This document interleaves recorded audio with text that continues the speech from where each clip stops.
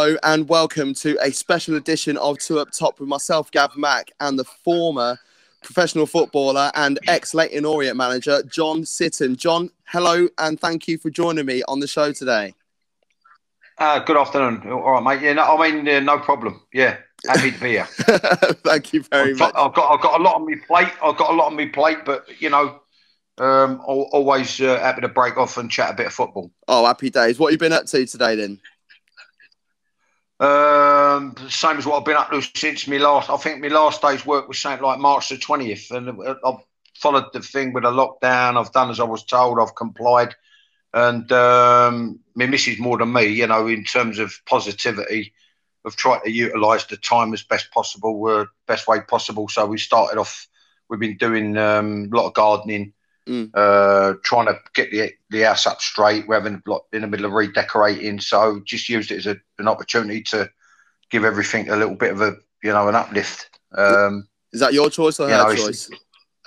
No, I don't mind it. I love a bit of gardening. Gardening, I've always seen it. I've always said to me, missus just shakes her head at me. You know what I mean? In bewilderment. I've always seen gardening as similar to coaching, but with a bit more of an escape. You know what I mean? So you can plan things how you want. You get stuck in. You work hard. If something, you try and encourage stuff to grow, and if it don't grow how you like, you snip it and get rid of it. So it's a bit like coaching. It sounds just like coaching, to be fair. Brilliant. Well, once again, I'm glad to have you on the show, and I really want to know more about the real John Sitton. So, to start off with, I want to know from the early days, from your childhood, whereabouts did you grow up? Well, I grew up in North London, but after being born in the East End, I was actually was born in the Salvation Army Mothers Hospital in, was it 153 Lower Clapton Road, I think the address. It's like yuppies have got hold of it now. It's like an apartment block, but it was a magnificent building and staffed by nuns. Oh, okay. I was born there. Like we've just been discussing before you've done the thing, October the 21st, which is really should be a national holiday, not because I was born that day, but just my daughter will be born that day as well. I think it should be a national holiday. Yeah. Keep it back, keeping the French back, and the anniversary of the Battle of Trafalgar. So, I was born over there, but then I spent most of my life in North London. Just down the road. I was actually... The name for it was actually called the Boundary. So I was round about there. It was called the Boundary, and it was literally the line between Edmonton and Tottenham. Oh, okay. So just down the road from the Spurs ground. Yeah. So were you red or white when you growing up?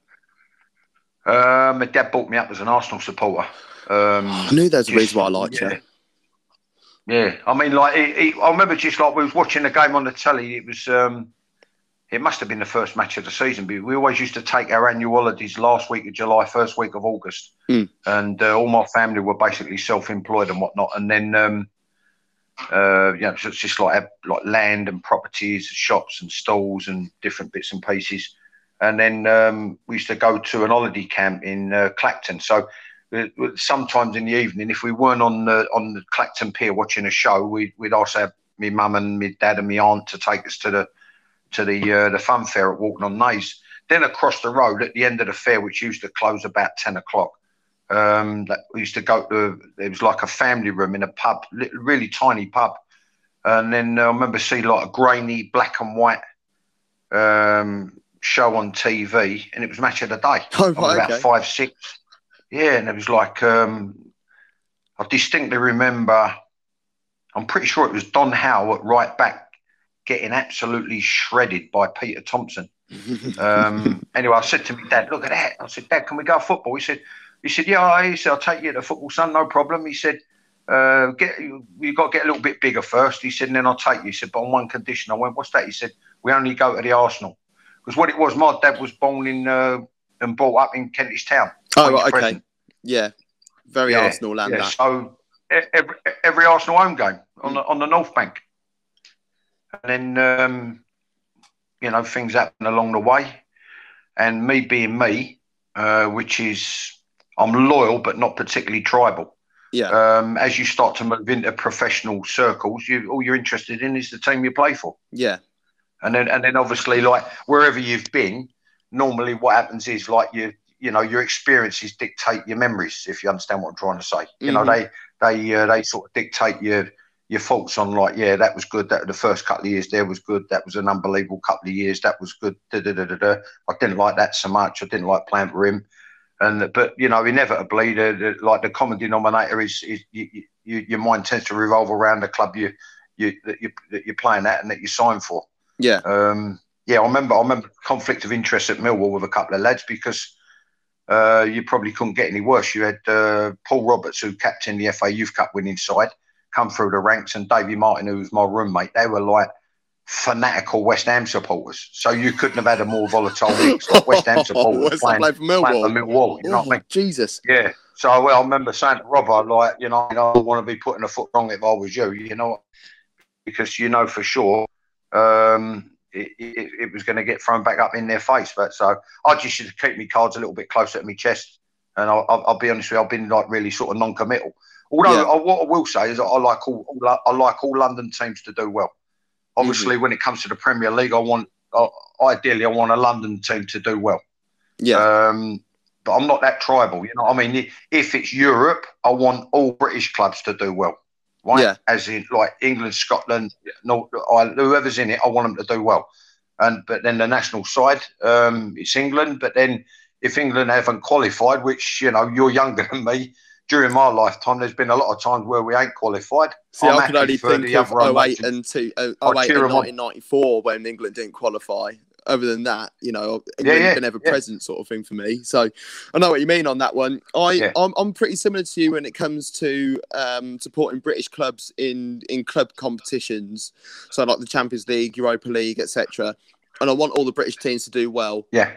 Until the knockout stages. But when it gets to knockout stage, like I had a right panic last year in the Champions League final, thinking that Spurs might win the Champions League before Arsenal. And I don't think I'll be able to live with myself if that happened.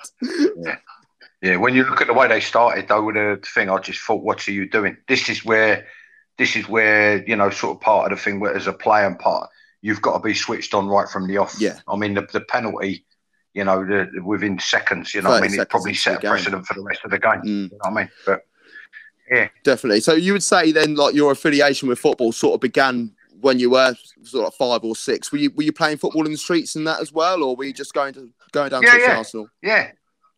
No, I always had at that age, really, it was like more organic. I mean, I always had a ball.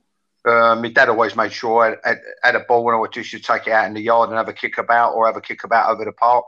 Mm-hmm. And we had a local group where it was all quite friendly and everyone was quite close. It was a community, and truth be told, we was always disappearing over the park. You'd have a little bit of time doing other stuff on the swings or whatever.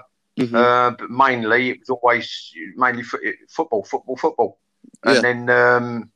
Inevitably, as you mature and you start getting in, you make inroads into representative honours at school, and then we had a youth club going. So the week was pretty much taken up with nothing but football. Although I was doing well academically, I was doing okay. Oh, happy days. I've always tried. I mean, this is a little bit. I don't know, a bit self-congratulations or a little bit sort of, I don't know if it's narcissistic or what. I've tried to find a line all my life between being sort of a little bit rough and ready and a little bit sort of street and urban, for want of a better phrase. I know it's like, postmodernistic bullshit, but I've always tried to find a line between that and academia. You know what I mean? I've always been good with the reading and the books and the studying. But then when football came along, I just couldn't keep my mind off it. It was the only thing I didn't want my mind on anything else. So, but I'll be honest with you, I don't know who listens and who watches, but if I could give any advice, I'd just say, don't matter how hard it feels at the time and how difficult it feels at the time. If I could have my time again, I would do both. Yeah. You know what I mean? And I could, any young player, I couldn't stress that highly enough. And maybe, as many interests outside, positive influences and as many interests outside the game as you can possibly manage, you know what I mean? No, that's brilliant. I want a natural athlete. So, if the truth be told, I was always cream cracker. Do you know what I mean? So I trained my heart out, and then used to come home and fall a kip. Yeah. So that's a different. Yeah. Your youth career began at Arsenal, I believe, and you moved on to Chelsea. Yeah. So how old were you when you first signed for the Arsenal academy, so to speak? Yeah, no, what it was back then, you used to be invited in for like evening coaching. Oh, right, okay. And then there was a few there was a few pork pies told, a few porky pies. There was I was training with 14-year-olds. I was only 12. Mm. And they said about my age and all that, because I was quite big for my age. And then there was a kids program once upon a time called Twizzle. It was like I was like you know, not particularly tall. I was about 3 foot, between 3 and 4 foot. Then all of a sudden, I was going up like, you know, a foot a year, whatever. You know what I mean? And by the time I was 12, I was probably knocking on the door of between 5 and 6 foot. And then a couple of years later, I was 6 feet tall. You know what I mean? Just a tad over 6 feet tall. My old man said, "Go and get in there; it'll do you good." So I started off there. I was playing against kids a couple of years older, and they had it was like evening coaching sessions. And then what they would do, they would cherry pick what they thought were the best kids to sign schoolboy forms. Gotcha. Which is how it worked back then. Then you were basically affiliated to that club. They had a hold over you for 2 years, unless you could get them to release you from the schoolboy form. That would take you up to 16, by which time you would know whether you were going to sign apprentice or not. Well, after a year at Arsenal, I got a very it's 10 months to be pedantic, right? I've got it's a very debilitating injury. It's Osgood Schlatter, which is like, it happens to any adult, but it's enhanced when you're involved in sport. Right. Because like, whereas you might be walking to college every day or school or sixth form, you might not notice it so much. But when you're involved in sport, what happens is it's like a tremendous amount of pain, and it's to do with growth spurts in adolescence.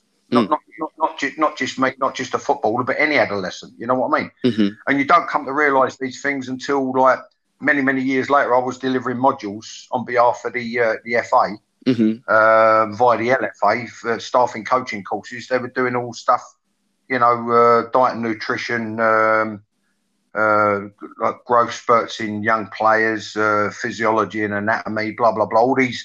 All these headings that you had to like brush up on, and then do brainstorming sessions. And then if people hadn't studied or didn't quite come up with it, you had to implement the knowledge. You know what I mean? Impart your knowledge. And I didn't come to realise until years later that it was all to do with that. So I had a bit of a layoff, and then I started to get representative honours, and then having got a letter saying thanks but no thanks, not up to the required standard, they said, "We want you back. We want you to sign schoolboy." Well, I said rather churlishly to me dad, you know, F them, they've had their chance. I'm happy at Chelsea. Yeah. But Arsenal and Chelsea were 2 of 9 clubs that I remember to this day that wanted me signature as a schoolboy. And then when I signed to Chelsea, the other clubs, they actually kept tabs on me with a view to leaving Chelsea and going to sign apprentice for them. Oh, really? Were they all clubs within the M25 corridor? Because I noticed that your whole football career pretty much was based in and around the M25 corridor. Yeah. I mean, part of it I regret, part of it I don't. I mean, Aston Villa, that's a little bit arrogant. I could have gone to Aston Villa. Representatives from Man United were sent down to the Middlesex games. Spoke to me dad, invited me up to watch the game and look over the place and sign schoolboy forms. So I'd have been a kid when you had people like Jim Alton, I think Scottish International.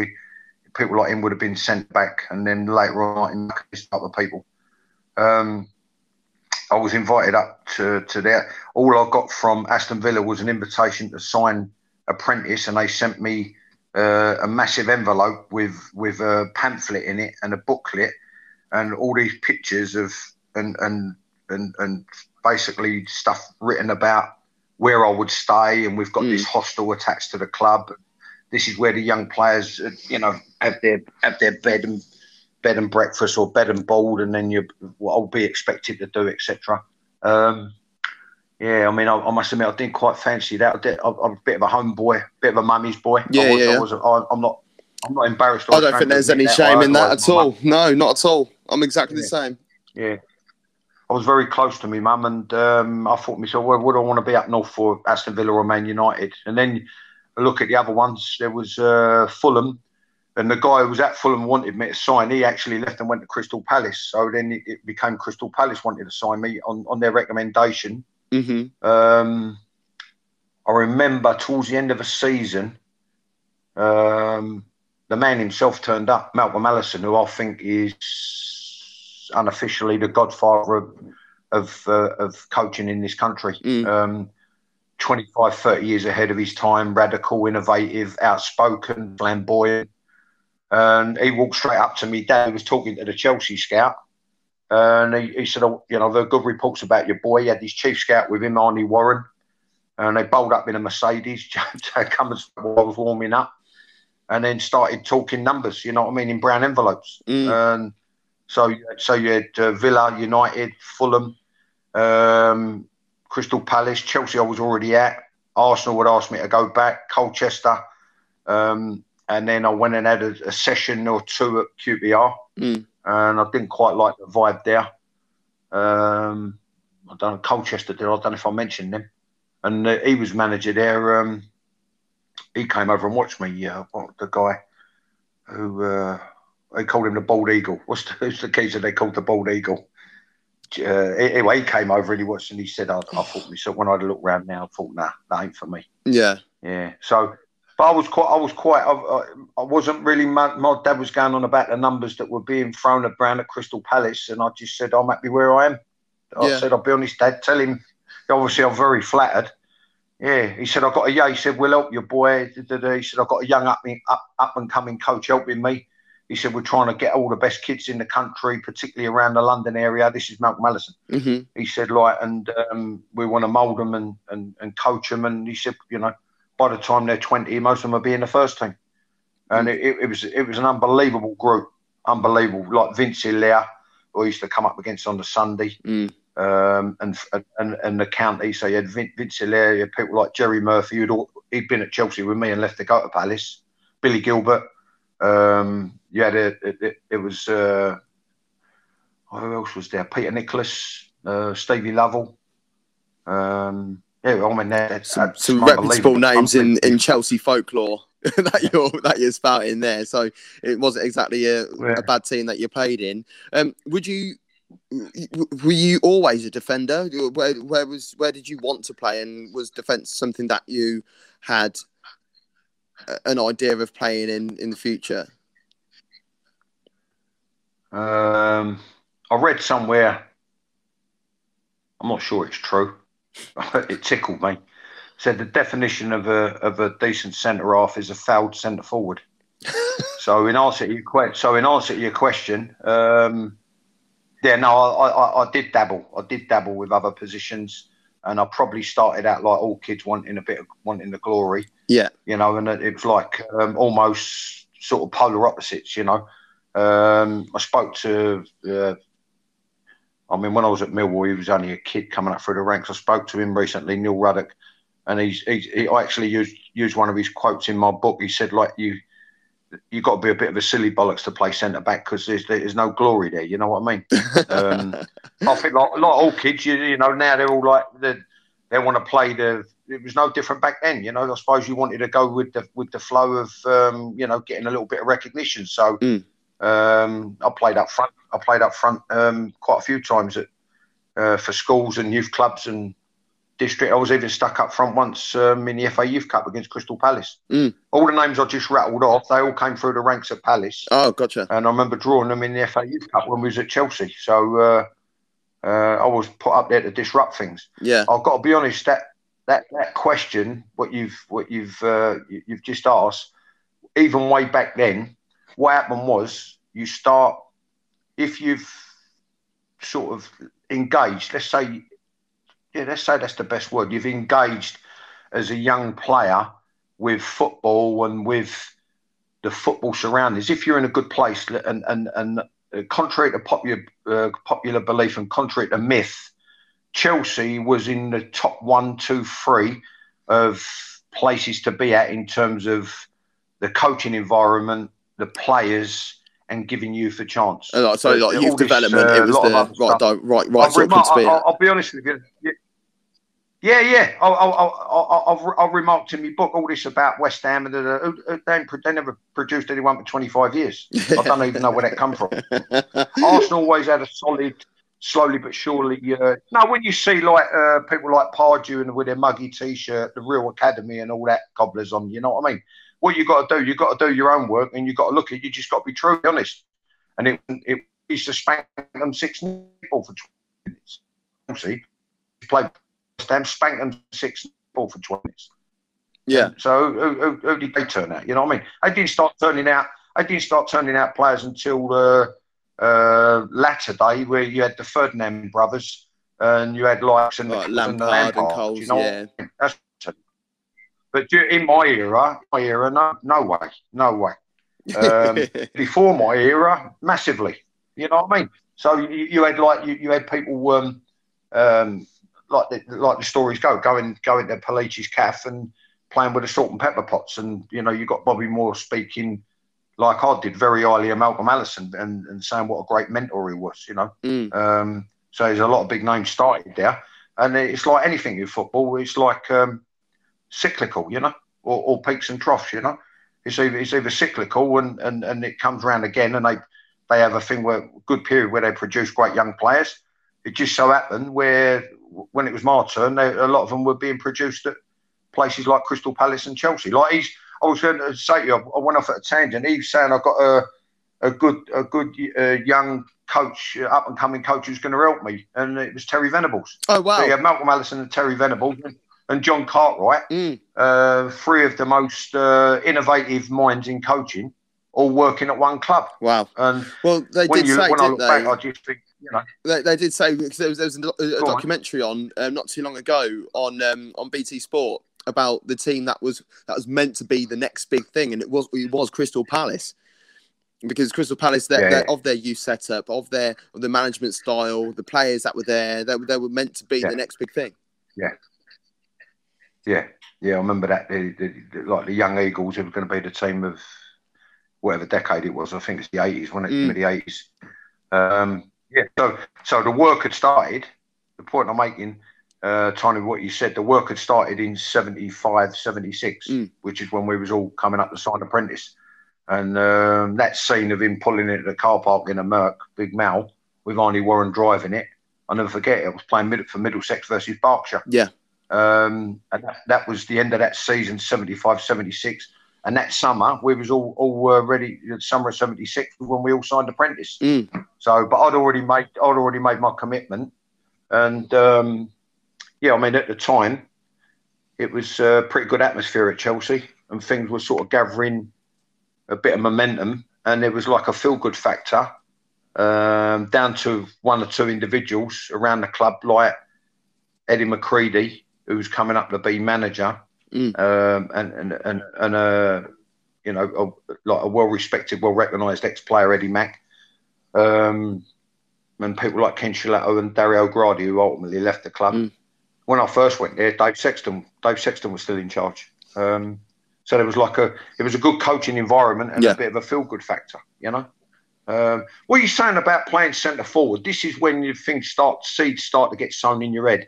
And even way back then, and I might not have shown it when I became a little bit volatile and a little bit too outspoken and a little bit rebellious when Brian Eastick turned up from QPR.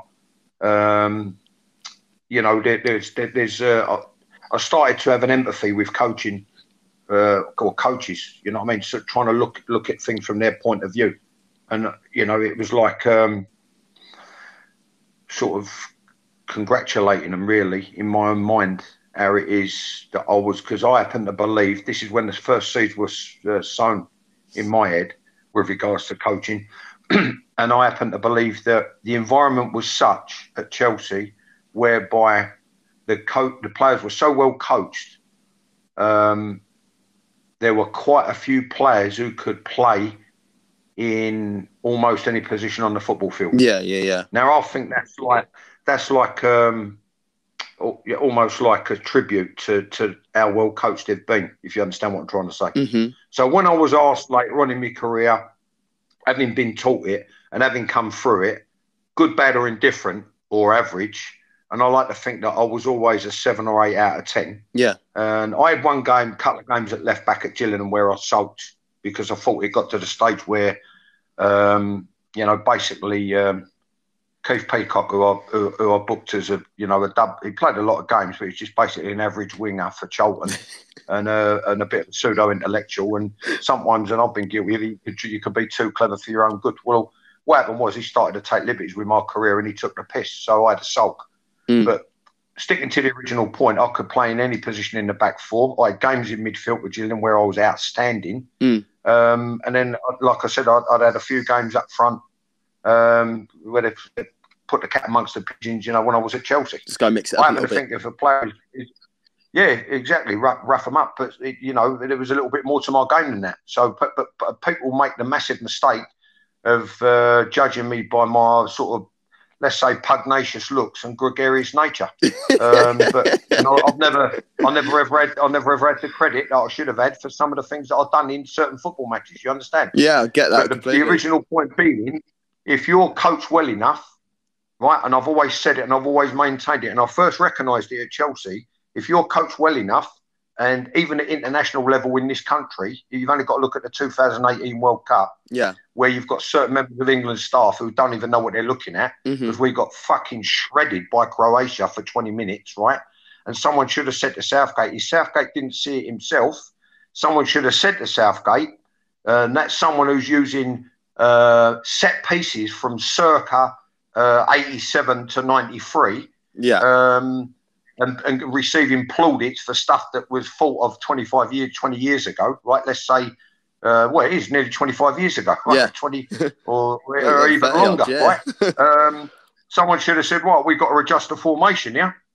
And we've got to change this. You've got to push him in here. You've got to tell him to drop off and to do. We need someone else up front. Harry's coming too deep to receive the ball. They've got to be engaged to stop them getting forward because they're leaving 2v1 against Harry and the fullbacks are pushing on, so they've got a massive overload in midfield. If you look at a 20-minute period in that game, right, no one said it, and our midfield players were doing doggies, and we had 5 at the back, marking 1. Yeah. So none of that was done. So tying it in with the original point being, if you're well coached enough, right, you should be able to play in any position on the football field, right? Ish. Preach. You understand? I wholeheartedly agree with that. Yeah. Right.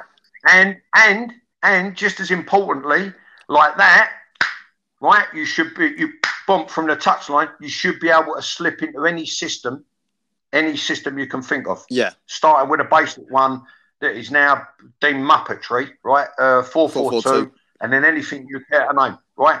For me, it's muppetry. It's double basic, and it's very, very, very, very easy to coach, and you can get from A to B or A to C very quickly if you're going through the 3 thirds, A, B, C. So you've got the back third, the middle third, right? And it's very, very easy to coach in terms of passing and movement, right? But any other formation you can think of, 5-3-2, 3-5-2, my favourite 5-diamond-1, which I think is the one that England should play, 3-4-3, 4-3-3. And when I look at it, it's almost as if it's like I went and saw Chelsea West Ham on my 60th birthday as a guest at Stamford Bridge. West Ham won 1-0, and Chelsea played 3-4-3, and all they kept doing was literally, if I'm going like this, I could bang my head against this wall knowing I'm not going to get anywhere, right? They played 3-4-3 and had one pattern of play for the whole game, right? Well, my sort of theory or mantra or what you might call coaching acumen would suggest that I feel if a player is well coached enough, he can play in any position. Within that position, he should be able to slot into any system. I've just named 4-3-3, 3-4. Any formation you want to come out with, 4-diamond-2, any of these weird and wonderful concoctions, right? They should be able to slip into any system. And then not only that, the way I was going with things at Leyton Orient, right? You should be able to change your patterns and you should be able to change your system, I think 3 or 4 times, 5 times midstream, mid-game. Yeah, I agree with that understand? because, like, you know, like when you're talking about all these different patterns and different formations and things like that. If you are playing 4-4-2, I mean, like, I'm an Arsenal fan, and when I was growing up, 4-4-2 was our formation, and we had a solid back four, a decent combative midfield, and two decent strikers at top. But as we were progressing, we started playing a 4-4-1-1, which isn't too much of a difference between 4-4-2 and maybe like a 4-5-1, because your guy who's in behind can come into the midfield. Your wingers can then push forward to make it a 4-2-3-1. You know, when they're defending, they could come back and make it a 4-5-1 flat. So I think you're right on what you're saying there. You should be able to adapt mid-game. If you're playing a certain position, you shouldn't just be like, well, I'm a centre midfielder, I only play centre midfield. Well, do you play centre midfield in a 3? Do I play centre midfield in a 4? Or do I play centre midfield in a 5? Yeah. You know, so no, I'm bang on the money with that, I think, for sure. And you're right. But for me, I think the only difference would have been is if Harry Kane squared it to Sterling. Like a couple of years ago, we would have been in the World Cup final. I think France would have pumped us, mind. The what ifs in football, yeah. I mean, listen, I'm looking at it. I'm just thinking to myself this is a bit pot and kettle, really. After my misdemeanors at Chelsea, I you know, sort of what was perceived as quite a lot of stress at a young age. So. From certain teams, and then became maybe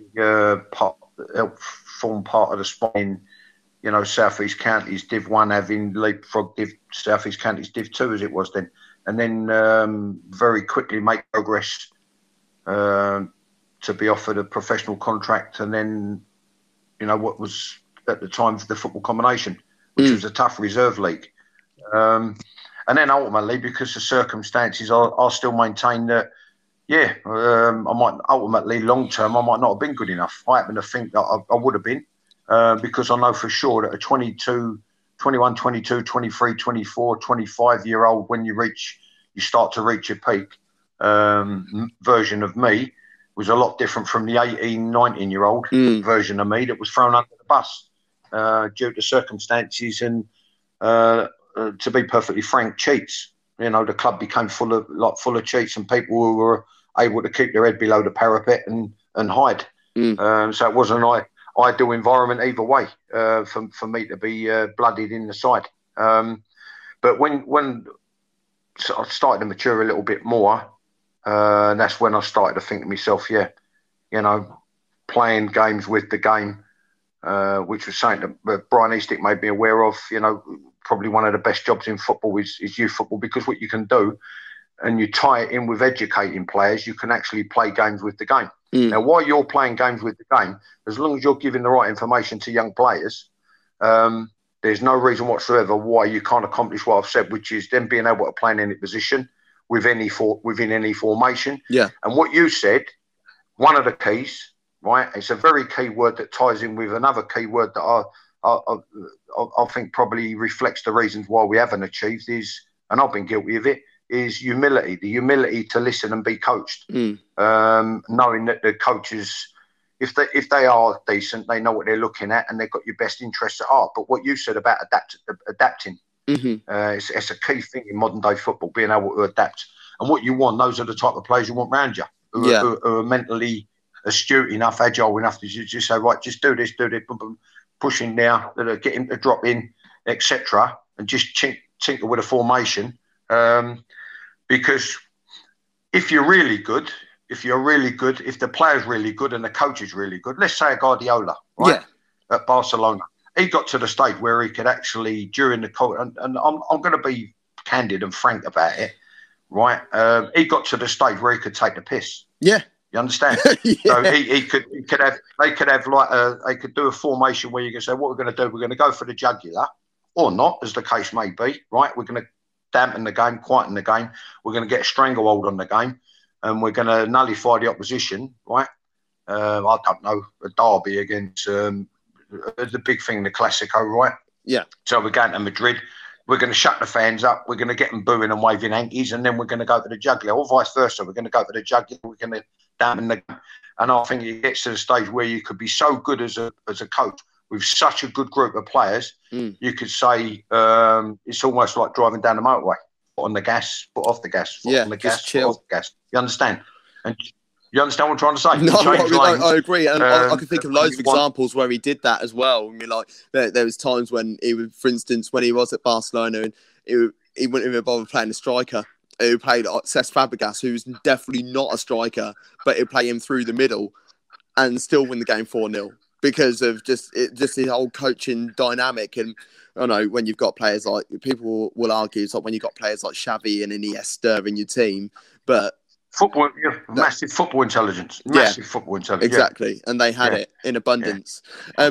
Your playing career, you know, you played over 300 career games. And you even popped up with a couple of goals as well.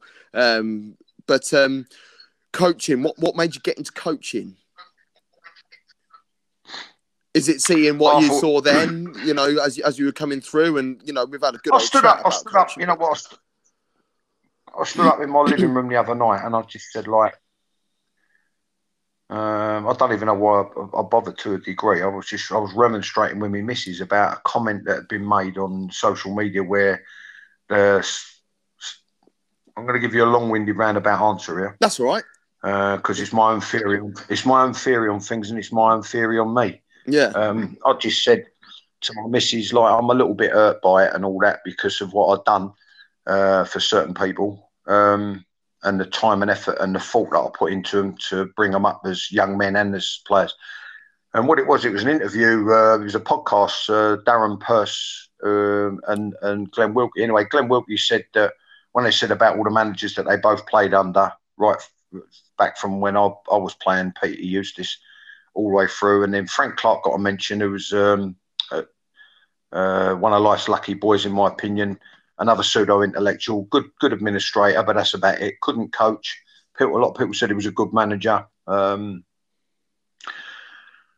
Probably an accomplished firefighter in terms of preserving himself at Leyton Orient. 2 successive relegations, the 2 years before I joined, and spent years firefighting. And basically, we had to listen to, for at least 3 years, pre-match chant of Clark out. I don't know, but a lot of me is a young one and survived. At best an average fullback when he played, etc., etc. So anyway, Darren Purse said my dream team would be, and I think this ties in with him making a fuss of him, for him being Frank Clark. He went round with Bernie Dixon to sign Darren Purse as a kid when he had every club in London after him, and they guaranteed him a pro contract at 17. Anyway, long story short, Darren said his dream team would be Frank Clark as manager, and he said John Sitton as coach.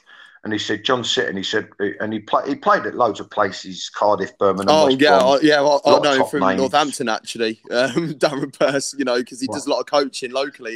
He had a few nearby. Yeah, he had a few. Percy had a few £1 million moves. You know what I mean? Yeah. And then he said, like, about me being in his top 3, if not the top 1 of coaches that he played under.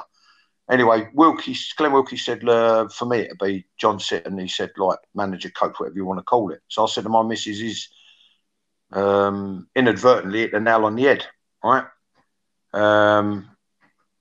Trust me when I tell you it ties in with your question. And my missus said, what do you mean? So I said, well, coaching is management. Yeah. Because I said I've never subscribed to, or I've never understood, and I've never got this bullshit about a manager and whether a manager's good or he's not good, and I'm perceived as not good. I said coaching is management. And when you press the rewind button on the football field, as I came through as a kid, then I went a bit quiet because I was the baby of the team. When I broke into Chelsea's first team, I was like borderline gibbering, nervous wreck. How was I going to boss players who had just won promotion the season and a half before under Eddie McCready, And then you had like England internationals like Ray Wilkins, who might have bossed them. But then you realise it's part of the package. It's part of your prerequisites, what you've got to do as a centre-back, right? So I grew into it. And then I was a beast at the other 3 clubs. I was an absolute beast with regards to bossing people, screaming at people and organising. So then a natural progression from that, in answer to your question, is you're actually, while you're playing, apart from the fact that I happen to feel the more you talk, the more it helps you concentrate personally as a player, the natural progression from being a player coach, in inverted commas, while you're playing, is to be a coach. You understand what I mean? So when I look at it, bringing it all the way up to present day, and the thing that I was a bit disappointed with about not being perceived as maybe someone's number one choice as the manager that played under, although I slipped in as number 2. My perception is that coaching actually is management. And then if you look at management in inverted commas or a manager, I've always had the theory that, because I go on about Harry like this and blah, blah, that, and the good man manager. And I've always maintained, and I still maintain to this day, once I grew up, is you don't need to be a man manager. That's my opinion. So people say to me, "Why?" I say, "Why? Because men manage themselves." Yeah, you understand? I see that. When they talk about man management, right? A lot of the time with footballers, and again, it's pot kettle. You know what I mean? I've been there and behaved accordingly, or in this case, appallingly. You're dealing with a kid in a young man's body. You understand? Mentally, you're dealing with a kid in a young man's body. So, but then when you do grow up, and then like a sense of realization comes, boom, like this, right? And you go, whoa, hold on, what have I done? And I've done that so many times in my life. Oh my God, what have I done? You know, you've made a certain mistake or whatever. But there comes a time in your life where you have to take responsibility for your actions, and you have to become, what nature calls you or society expects of you. You actually have to become a man. So then that's where I say, well, okay, seed sown. Let's put it within a football context. You don't need a man manager because men manage themselves. I don't believe in man management because men manage themselves. You understand what I mean? No, so I the actual management part of it is the coaching. You know what I mean? So that's just my little what you might call. I don't know whether it's ambiguity. I'm being ambiguous. I don't know whether I'm going off at a tangent. I'm trying to be a bit abstract, but that's just my little take on it. You understand what I'm trying to say? Yeah, I do. And the coaching side of it, I just think was a natural progression. And the same way as I'd made a lot of progress very, very quickly as a player, I started to make progress very, very quickly as a coach. Yeah. But it's like, I don't know whether it's a bit of a nauseating analogy, you know, a little bit of a. It's like a shooting star, and then it fizzles out, and it's self-inflicted. It was self-inflicted. You mentioned Frank Clark, and I actually had a question from a friend earlier on who he wanted to ask you. I just wanted to get more of an understanding of what your relationship was like. My second book. He left me alone. In my second book, I'm going to hammer him. I said on Danny, no. Well, I'm not going to hammer him out. I'm not going to get personal and all that. I'm just going to be honest. I'm just going to I'm going to be honest and my take on it now as a 60-year-old man who I look back and I was completely used and abused, and I was completely exploited. My love of the game and my playing ability, which I should have valued myself more. But because I'd made mistakes earlier on in my career, and I formed my own insecurities, I became a poor negotiator.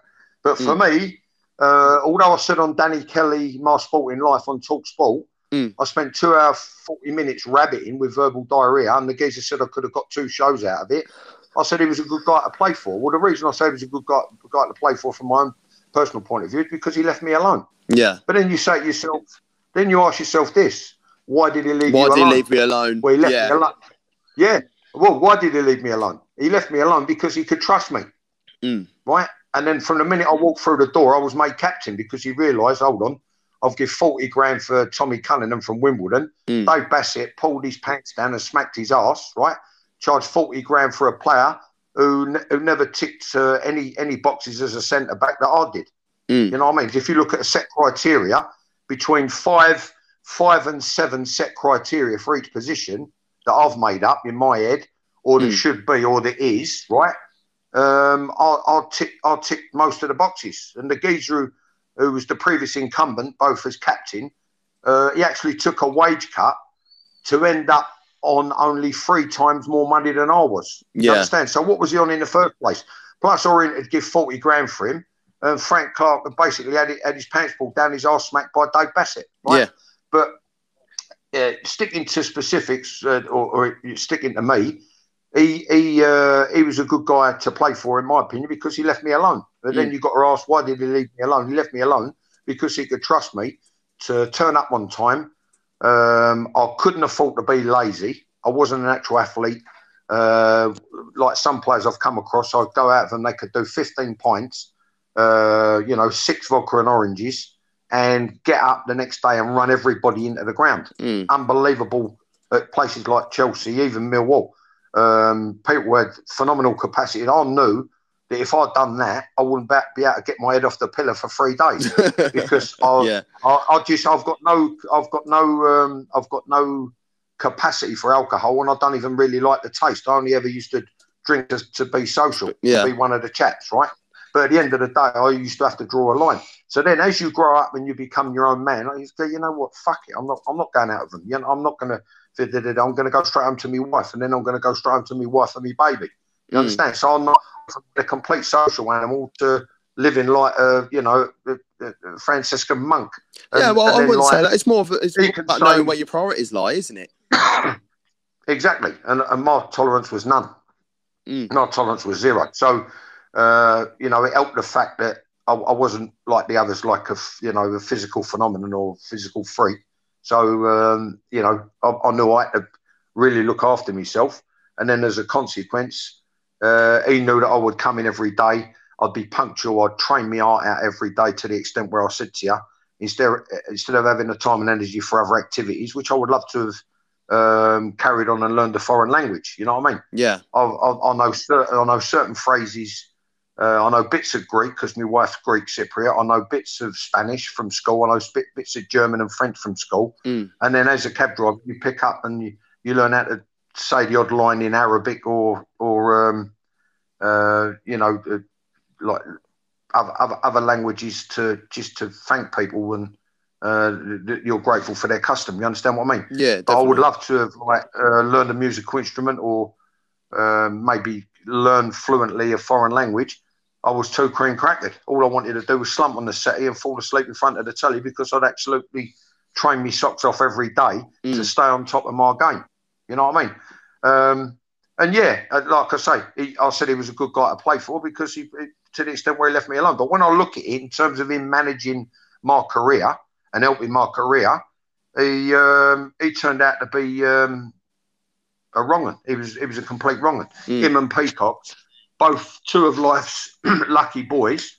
You got Clark, who was at best an average fullback. He probably played for Forest, and Clough named Clough his thing because he was cheap. Yeah. And he got him for not a lot of money, and he ends up with a European Cup winners medal. You know what I mean? So it's a lot. It's a lot time sometimes, isn't it? Fate and Berg. Yeah, you know what I mean. We stick him in there. He's solid. He'd do a job. That's all we need. Yeah. He wasn't going to pull any trees up. And then, like I said earlier about Peacock, an average winger for Charlton. Sort of a bit of an hand-wringing pseudo-intellectual. But he was very good at keeping players happy because he always put on sessions that players liked. Yeah. But in terms of coaching and progressing and helping anybody's game, nah. You know what I mean? But between the 2 of them, they kept me on the same money for 8 years. Yeah. You know, but whose fault's that? I mean, even maybe to the extent where I should have said, you know what? Like I've done latter day because of what happened in '95 with a documentary. We'll talk about that football shortly. was basically saying to me, you're not really going to pull up any trees. Football was saying to me. So, cobblers to you. You could take it or leave it. well, I should have maybe had been mentally strong enough to say, okay, I'll leave it. But it's like, it's funny how it's all an intricately woven web, in my opinion, or what goes on in my mind at least. I think it's a lifestyle choice. Yeah, it's a lifestyle choice. You know what I mean? Back then, I probably could have walked away, and I got friends in Connemara, one nearly 30 years, with indoor pool, out pool, stables, tennis courts, pigeon loft, and another one's got 11 acres. And they've, you know, so what the point I'm making is they've muddled through life and done pretty well for themselves. Yeah, of course. You understand? Or I could have gone another route. I could have gone another route and got a trade. But I just think at the time,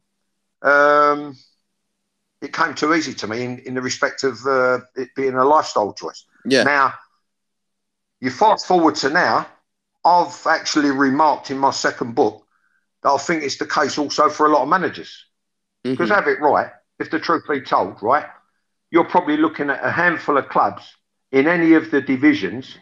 And I've got a theory, I happen to believe that, let's say 2/3 down the championship, any club under that, and then League One and League Two, I think is more than capable of slipping down into, if it's poorly run and poor decisions are made, any one of them is capable of slipping down into non-league, right? Right. But tying in with what I'm saying, I mean that's a side issue. That's a different opinion slightly. But tying it in with what I was saying originally, if you look at management per se of certain football clubs, I've remarked that it's absolutely a thankless task because they've got virtually no chance whatsoever of any glory, of winning anything, and not even promotion in their own division. Yeah. Because it's so poorly funded or poorly run or both. Yeah. You know what I mean? Because you've had clubs that have had money and they've gone in there and play, and there was money to spend at Leyton Orient before I got the job.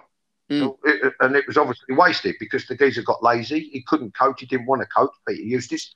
And he just wanted to buy a load of experienced players on extortionate signing on fees with extortionate wages, pass their sell by date with no resale value. And he just wanted to say, he wanted to do a Cluffy. Here's a ball, treat it as your best friend, go out and play. Yeah. You know what I mean? And in the end, it was just, all it was anarchy. It was complete anarchy. You played so it. Yeah, I see for sure. You played at Leyton Orient for a number of years. You joined their management team in '94. Yeah. The documentary's out there. Did you know much about the film, and did you have any input in regards to that being filmed, or was it sort of like, was it brought onto you? How did that work? Oh yes, to all three. I know all about it. What it was. I played from '85 to '91. Eustace, he didn't like me because I kept piping up. It was slightly contradictory and in my opinion a betrayal. He said to me that you're my Mike Lyons. So I said to him, what does that mean, boss? Peter. Boss. Yeah, we had to call him boss. Yeah. And he said what it was when I was assistant manager at Sheffield Wednesday under Al Wilkinson, under Alwood, he says, we signed Mike Lyons from Everton. He said, and he came in, he said he was a magnificent trainer. He was at the front in all the running. He said he had a lot of initiative. He had a lot of leadership. He was very vocal. He was a good organiser. And he said Howard very quickly realised that he was on our side. And on top of which, he said he contributed in all the meetings like you do. He said, you're very vocal. I like the fact that you're very vocal in all the team meetings and you always try and contribute. So I said, oh, well, that's nice. I said, I'm just being me. So then I started to pipe up about certain things. And then he said, I don't like the way you worded it. Anyway, what happened was our relationship ultimately was spoiled by two things. He stripped me of the captaincy because, in inverted commas, quote, the leader of our pack should be the leader of the pack. And I said, well, what the fuck does that mean when it's that? I mean, he said, well, Stevie Castle is the best cross-country runner and he wins all the cross-countries and he's always leading the pack. So I want it to be reflected in the football club and the team. So I'm going to make Stevie Castle the captain because he's the best runner. And there's a funny little addendum to that. So that's what happened. He stripped me of the captaincy and he gave it to Steve Castle. And there was a certain amount of sycophancy with Castle and the fact that they played golf and they both loved golf. Right, yeah. So I just felt like, you know what, I'm with Mark Twain on that. Fuck it. I think it's a good walk spoiled. And I was to be penalised for it because all the jobs in football were given out over a game of golf or half an hour. Oh, sorry, I just lost you there. Are you still there? I think, I think you might have just covered the mic slightly. There we are. Yeah. Are you all right now? Yeah, good, yeah. You said about Steve Castle and you know, a lot of things were dealt with on the golf course. Yeah, well, he ended up getting nicked for doing a runner from a restaurant in Leicester Square. Oh, really? So we were waiting Good to train leader. one Friday morning. Yeah, and it transpired he'd been locked up in West End Central or Charing Cross Nick, whatever it was, and he hadn't been released, so he couldn't turn up for training. And they asked me to take the captain's armband on the Saturday in a home game. What did you say? Eustace never had the front. He never had the front to come and ask me himself because he used to talk about Northern grit and Southern softies and blah, blah, blah. But he wasn't man enough to come and face me and ask me to take the captain. He sent Frank Clark. So I said to Frank, is that right? He said, yeah. I said, well, look, he said he was stripping me of the captaincy because he wanted the leader of the pack to be the leader of the pack. And the captain should be the best cross-country runner, and that's Stevie Castle. He said, yeah. I said, well, in that case, I said, you know that copper that gave Steve 10-yard start? when he done a runner the other night from the restaurant in Leicester Square. Anyway, give him the armband. The penny dropped, and we had a little chuckle. But I basically I took the armband and done Frank a favour that day. But we fell out because I piped up over club call. We had a diabolical run where we lost 7 on the spin. And I was asked by a guy called Chris Raystrick, what do you think's going wrong? So I said, I'll tell you what's going wrong. I said, there's too many people not fit to wear the shirt. I said, there's me playing at Notts County. I said, I've nearly had my nose broke and had my eye split. I said, I've got a cut lip. I said, you've got the left back, Kevin Dickinson. He got top where someone left their footing on as he's clipped the ball forward. So he's done his instep. You've got Keith Day. He's got claret pouring out of both nostrils where someone's done him in the bugle. I said, although to be fair, it is a big target. I said, and then we look up, I said, and their centre-backs are having a cigar because of Mark Cooper not putting himself about, or at least if you can't win the flick on, at least make it a poor clearance. And then you've got midfield players ducking out of headers and pulling out of tackles and not, in inverted commas, earning the right to play. So not being physically combative enough to push the opposition back. So I said, it's a fucking disgrace and they're not fit to wear the shirt. Yeah. So then some manager, another typical football, storytelling, gossip mongering scumbag, Owen And, who was manager of Huddersfield, said, oh, have you heard your captain on club call? And then Eustace called me in the office after getting the copy of the tape, sent the commercial manager who hadn't raised a fucking penny in 15 years to go and get the tape, to bring the tape. And I was the one that was undrawn and quartered. He said to me, you're accusing me of dishonest selection. So I said, well, no, I'm not. I don't know how you worked that one out.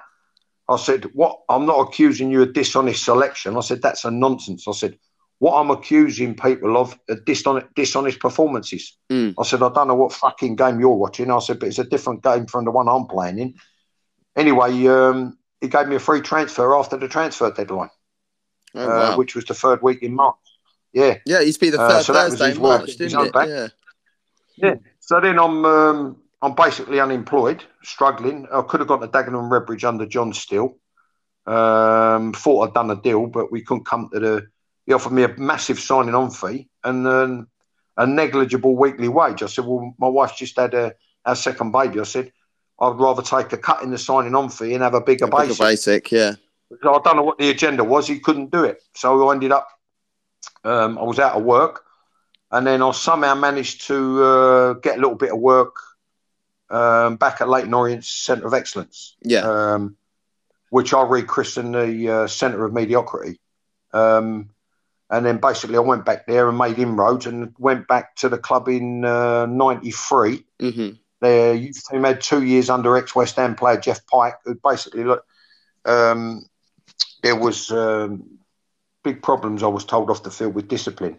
And he couldn't handle certain things, certain aspects of it. Anyway, there was an opening, and I was on the interview, got on the interview process, and it went through 3 or 4 stages. And I actually ended up on the shortlist with another ex-Leyton Orient player and Chris Hughton. Oh, wow. And I got the job. Over Chrissy? Yeah, well, why would you be surprised? No. It's just brilliant. It's just because like they're names that, people are aware of, Chris, so. Listen, all Chris has proved is there's more than one way to skin a cat. Yeah. You understand? I was in the inaugural group with Chris when we went to the Lilleshall to convert to the UEFA A from our full coaching licence. And I remember we had a break one evening from the lecture theatres, and me and Chris went to the pictures and saw Donny Brasco. And he's a good lad, and I got on with him well. But he's very, very humble, very quiet, very unassuming. And he's proved, after someone at Leyton Orient said, well, I don't know whether he quite had the personality and enough about him to be able to handle youths of between 16 and 18 years of age. But now Chris has gone away, and he got rescued by Ozzy at Spurs and got a nice little job at Spurs, and then he's gone from strength to strength to strength. Yeah, he's moved on, and had done unbelievable work. Done unbelievable work. But Chris's personality was such that the point I'm making is it proves that you can go about things in different ways and still reach the same goal. Yeah, of course. Yeah. All so right. I went back there in the summer of 93. Yeah. Yeah. Oh, his wife going to get that? I think so. Yeah. I don't know. We've got a delivery of some sort. No, my kids, I'll tell you what, they're keeping Amazon in business. My kids don't stop. You know what I mean? That's why they won't show me how to use a computer. Because you'll be on Amazon all day. Oh, not me, but I'll just probably clicking them to cancel the order. Do you know what I mean? Oh, every day. Even I'm still taking orders from our daughter. My second daughter moved out about 2 months ago, and we're still getting stuff here. Have a word, mate. Have a word, John. Right. Yeah. So look, I only had 10 months. 10 months as youth coach. That's all I had. Before becoming co-manager. Yeah. The directors and the chairman went, help. 93, 94, all the divisions were being restructured because the Premier League was, I suppose the same, being restructured. Basically, they were trimming 2 teams off of the Premier League from 22 down to 20. That's right. So it had a knock-on effect with regards to the relegations. Well, our division, instead of 3 going down, 4 were going to go down. So with 5 games to go, Eustace, who had a good career at Sheffield Wednesday as a player, came down to London, couldn't handle it at West Ham under Ron Greenwood. Always spoke about his home environment, which was Stocksbridge. And he played for a team initially called Stocksbridge Steels. Yeah. And self-explanatory. And then he used to talk about hard work and northern grit and southern softies, and you've got a soft underbelly, and you've got nothing about you, and you've got no character, and you've got no backbone, and you've got no passion, and you're all shit in bed. These are the type of things he used to say. What does he do? He gives up. He plays it cute and becomes the victim. Right. He says to the board, this is more or less verbatim. Well, look, gentlemen, I've had enough of listening to this. Have you got enough faith in me to finish the job? Yes or no? And then a couple of the board members piped up and said, quite frankly, Peter, the answer's no. So he stood up, pushed his chair back, shuffled his papers, and said, in that case, the next time you hear from me will be through my solicitor and the League Managers Association. Oh, bloody hell. Good day. And the board meeting was the first Thursday in every month. And he said, and then he walked out the door, got his papers, got his folder, walked out the door. So he went from, grit and determination and passion and work ethic, northern work ethic and blah, blah, blah, to playing the victim and walking out and giving up. And that's when I got the call with 5 games to go. Yeah. Maybe you survived that season, did you not? Yeah. You kept them up. Listen, I delayed the inevitable. Yeah. With hindsight, experience, switched on. Right, okay, let's not beat about the bush. I'm not coming across as lovey-dovey, huggy, kissy, and like acting the idiot, but really and truly as sharp as a carpet tack, like Harry, and everybody's favourite uncle and best mate. You go in there forensically. Where do you want to be? How do you want to do it? Do you want me to manage short, medium, and long term? Do you want me to plan? There's 2 ways of success in football. Baby steps, slowly but surely, land the correct foundations, building a core element to the club with a certain culture, or basically take a chance on me being able to handle the personalities and just throw millions and millions and millions of pounds at it in the hope that you're going to get success and get promoted and or win a cup, depending on what division you're in. If you're Premier League, you're looking with some of the hundreds of millions that have been spent at places like West Ham. You've got to at least the bare minimum you've got to look for is respectably competing for a Europa League place and winning one of the cups. Instead of which they're wanting the season called off because they might get relegated. Yeah. So I could go in there and that's basically with the benefit of hindsight. A couple of things. One, I wouldn't have took the job with the experience I've got now. And 2, like all I did in relation to what you said is all I did was I delayed the inevitable to the detriment of my own career. One of your famous quotes is "Bring your dinner," and that's how I discovered you. To be honest, I didn't really know much about you when I was in my early 20s and things like that. And that was sort of it was a halftime debrief, if you want to call it that. And you didn't seem particularly happy with Terry Howard, who appeared to be a good friend of yours. Did you 2 ever patch it up after that? No, I spoke to him since I think he ended up signing for Wickham afterwards. No, I spoke to him since. I ain't seen him. Although I was told he was at a game, and his sister was at a game with him, and she wanted to bash me up or something. I don't know. Yeah, I remember I used to get on well with his family. I knew I was introduced to his mum and dad. I got on well with them. I was introduced to his sister. I got on well with her, and I got introduced to his sister's husband. I always got on well with all of them. Yeah, I always got on well with them. Got on well with Terry. Everybody loved Terry. You know what I mean? But it's like someone had a thing the other day. He played over 300 games for Leyton Orient, you knobhead, because someone said that they saw as a Leyton Orient supporter possibly what I saw, which different people have different standards, and people have different opinions on what the prerequisites for a footballer should be. Yeah. And although Terry was a teammate and everybody loved him and everybody got on because he was very, he was inoffensive and easygoing, and he had very laid back, sort of comfortable manner about him and a humorous disposition. Everybody liked him, you know what I mean? But when it comes down to, forensically looking at what's being contributed, plus the contractual situation that he put himself in, plus the fact that I tried to help him, plus the fact that he put on, I've got it in my briefcase out there, so I'm working from memory. It's one or the other. He either put on £8 in 11 days or £11 in 8 days. Yeah. Because he used to wait Monday and Friday, just to give it an air of professionalism about it. So before and after, before the weekend, ready for the game, then after the weekend, what kind of weekend you had? You know what I mean? Yeah, when you won on a Monday. Yeah. And he was literally got to the stage where he was taking the piss.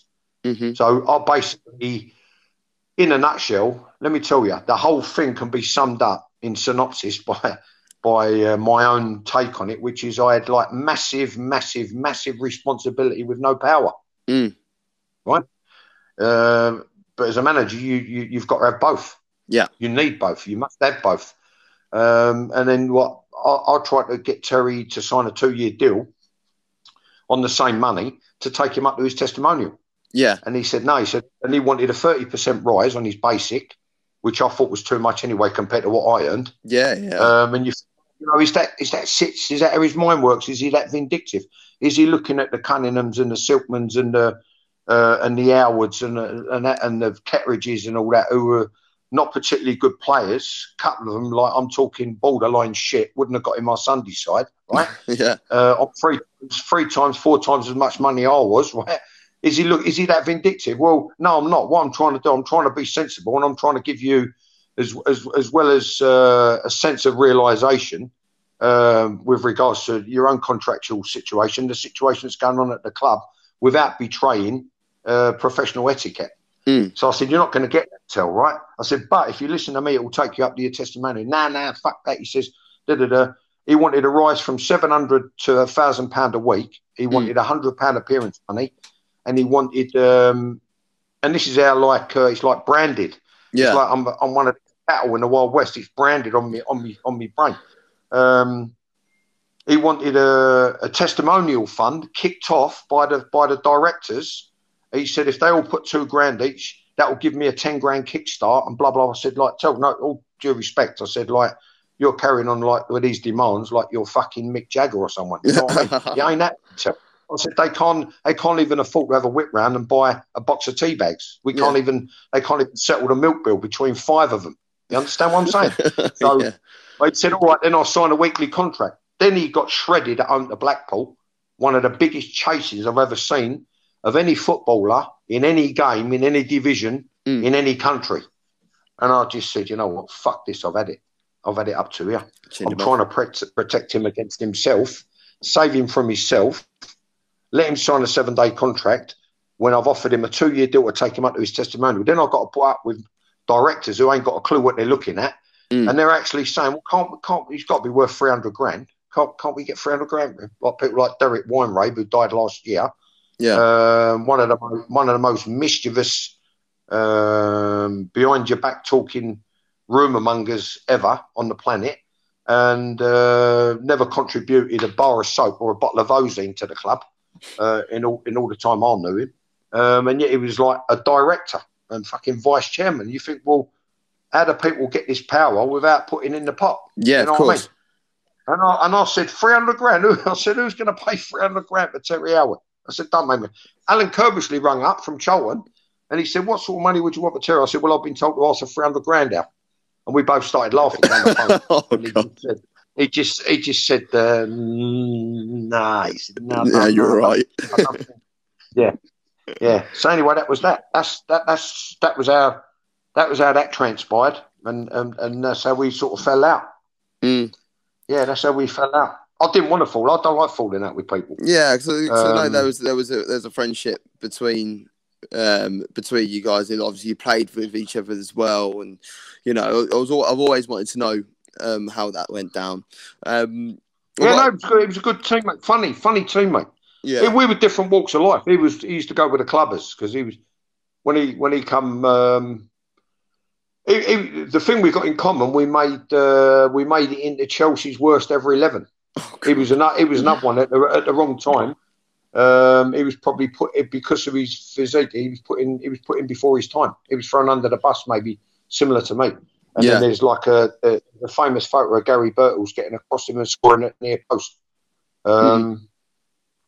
Yeah, so we had that in common because you know you got brain dead, not very sympathetic Chelsea supporters like, you know, we fucking doing it, and then they start booing you away.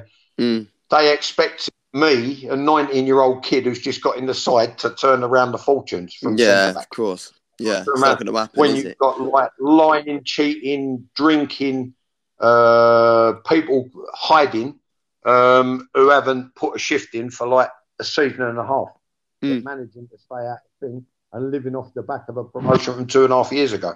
So I look back and I just think, you know what? Yeah, all right, okay. It happened. You're kind of thinking like, you know, what the fuck do you know? I know what I know. And looking at it now, I read a fantastic article the other weekend, and it was on Joey Barton, and they asked Joey Barton, the manager, would he have signed Joey Barton, the player, right? Yeah.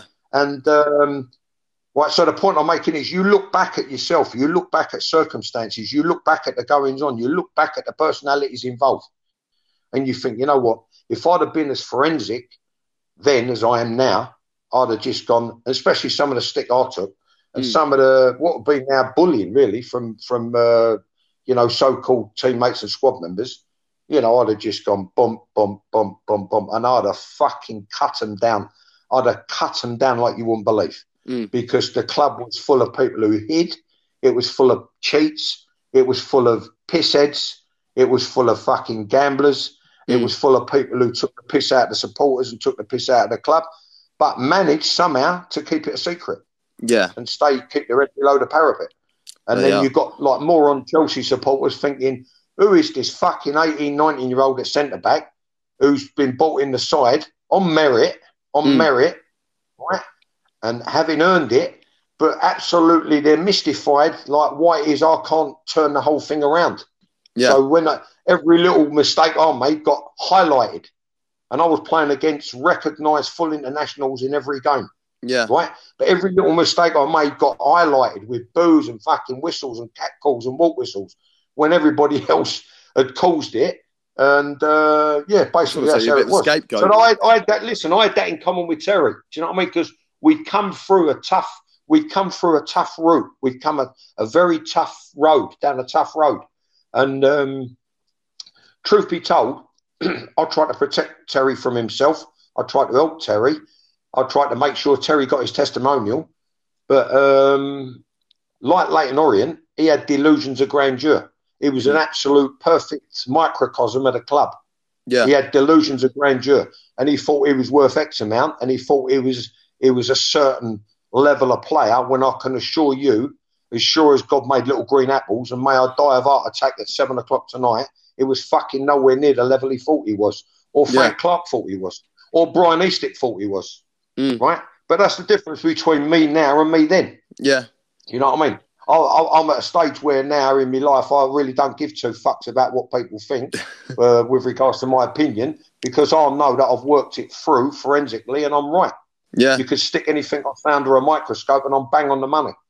That's where we was at, me and Tel. Yes, yeah. Sorry, mate. I spoke. Sorry. That's all right. You sort of alluded to it briefly earlier, and it's actually a question that that was passed over as well, about the mental side of today's players. You know, how would you, the John Sitton now, handle the mental side of players to get the best out of them in today's game?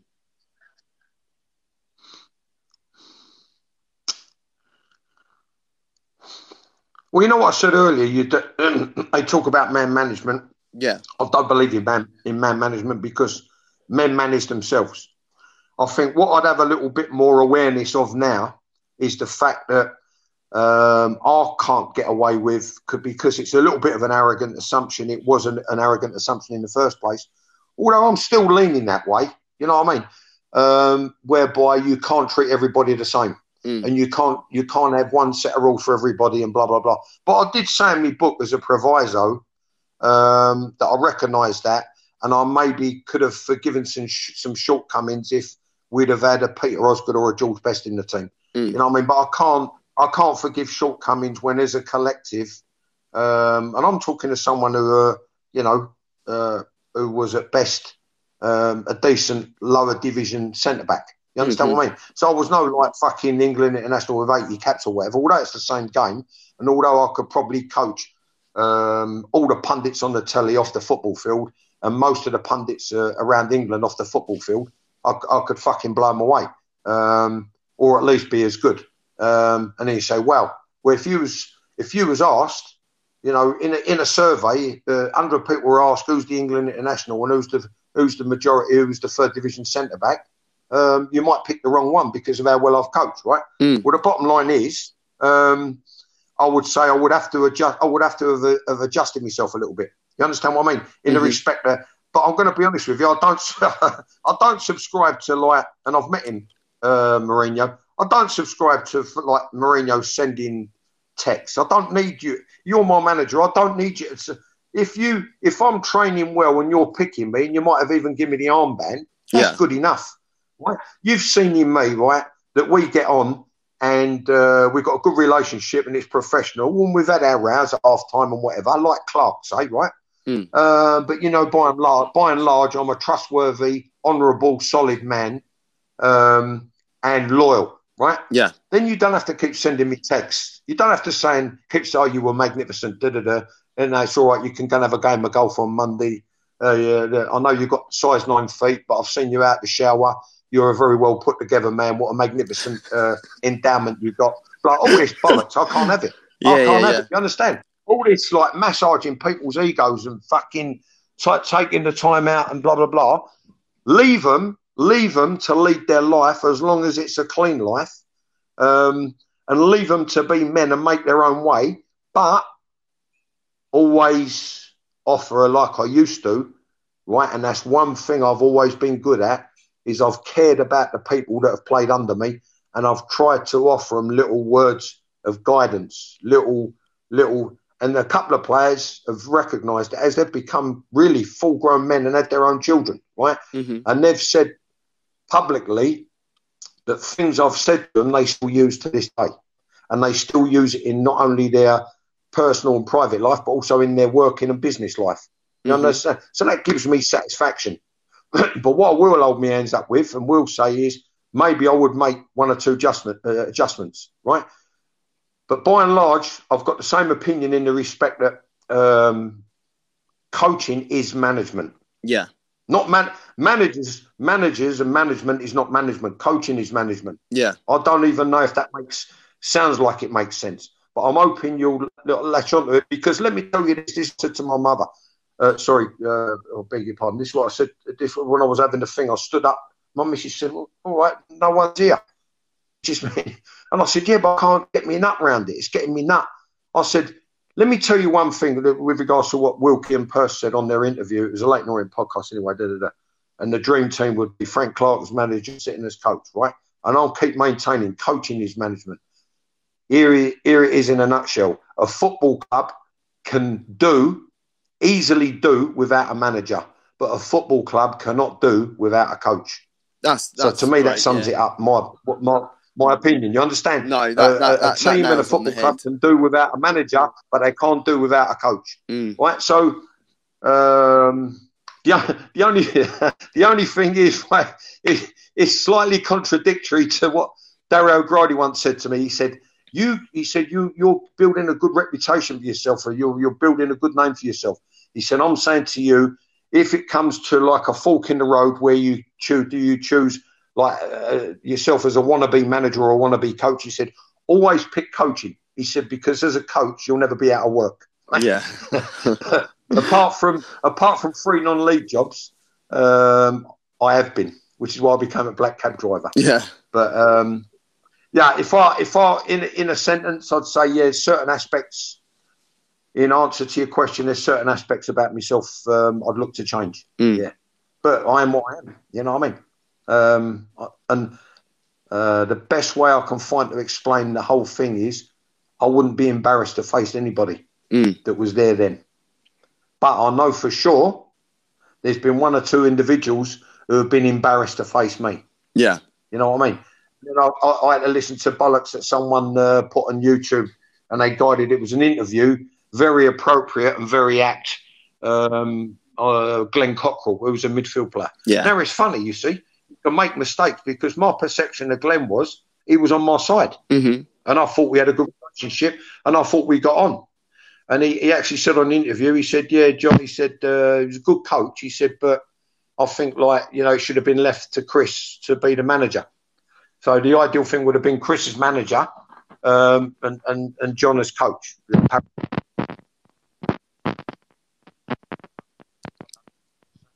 Oh, you broke up again there. Sorry, John. You said about Chris being manager. Yeah. That was Glenn Cockrell. His opinion was he thought that Chris should have been manager and I should have been the coach, because he said that he had to admit that I could coach and I was a decent coach. And he's sitting in a bar with his long-time chum I'm assuming from their Southampton days, Mickey Adams. Yeah. Who I knew as a kid at Gillingham, with a very high opinion of himself. But yeah, I thought it was very appropriate that they were doing the interview from now. But maybe that's where I went wrong. You know what I mean? Instead of leaving the missus and kids to fend for themselves and spending all night in a bar to build a social network, I was a family man. You know what I mean? But I always maintain that I think a club can get by without a manager, but you can't get by without a coach. But it's just funny you think that people are on your side and your perception, and like in this case, Glenn Cockrell, his take on you, and he starts saying, I didn't trust people. Honestly and truly, maybe I didn't articulate it well enough, but nobody was more trustworthy than me. And he'd say, I keep going over stuff. Well, forgive me, but that's my fucking job. Yeah. That's my job. My job is to keep giving. And Malcolm Allison always used to say, great coaches are great naggers, right? Well, that's my job.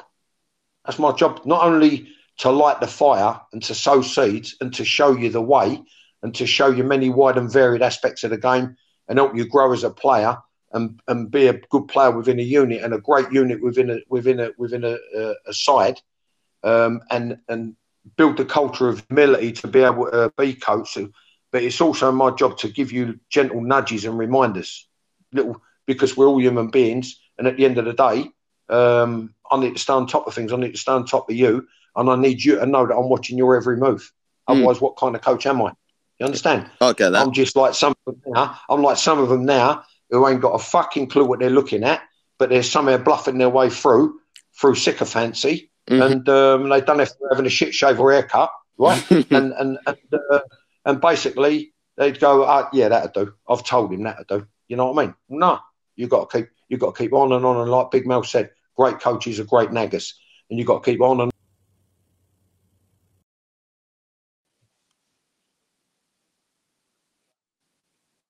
build your confidence. I'm a great believer in deconstructivism, right? In terms of football, and I'll strip it back and I'll take you back to basics. And then once you're comfortable with the basics, you grow from there. You understand? Yeah. But unless I keep on and on and on, I don't get a player like Cockrell with his much experience. I don't get him saying that I didn't trust people and he kept on and and he was maybe he's all right as a coach, but maybe Chris Turner was the main manager. You understand? I don't get that. But anyway, we agree to disagree. What it ties in with something I always heard. When a club's successful, when a club's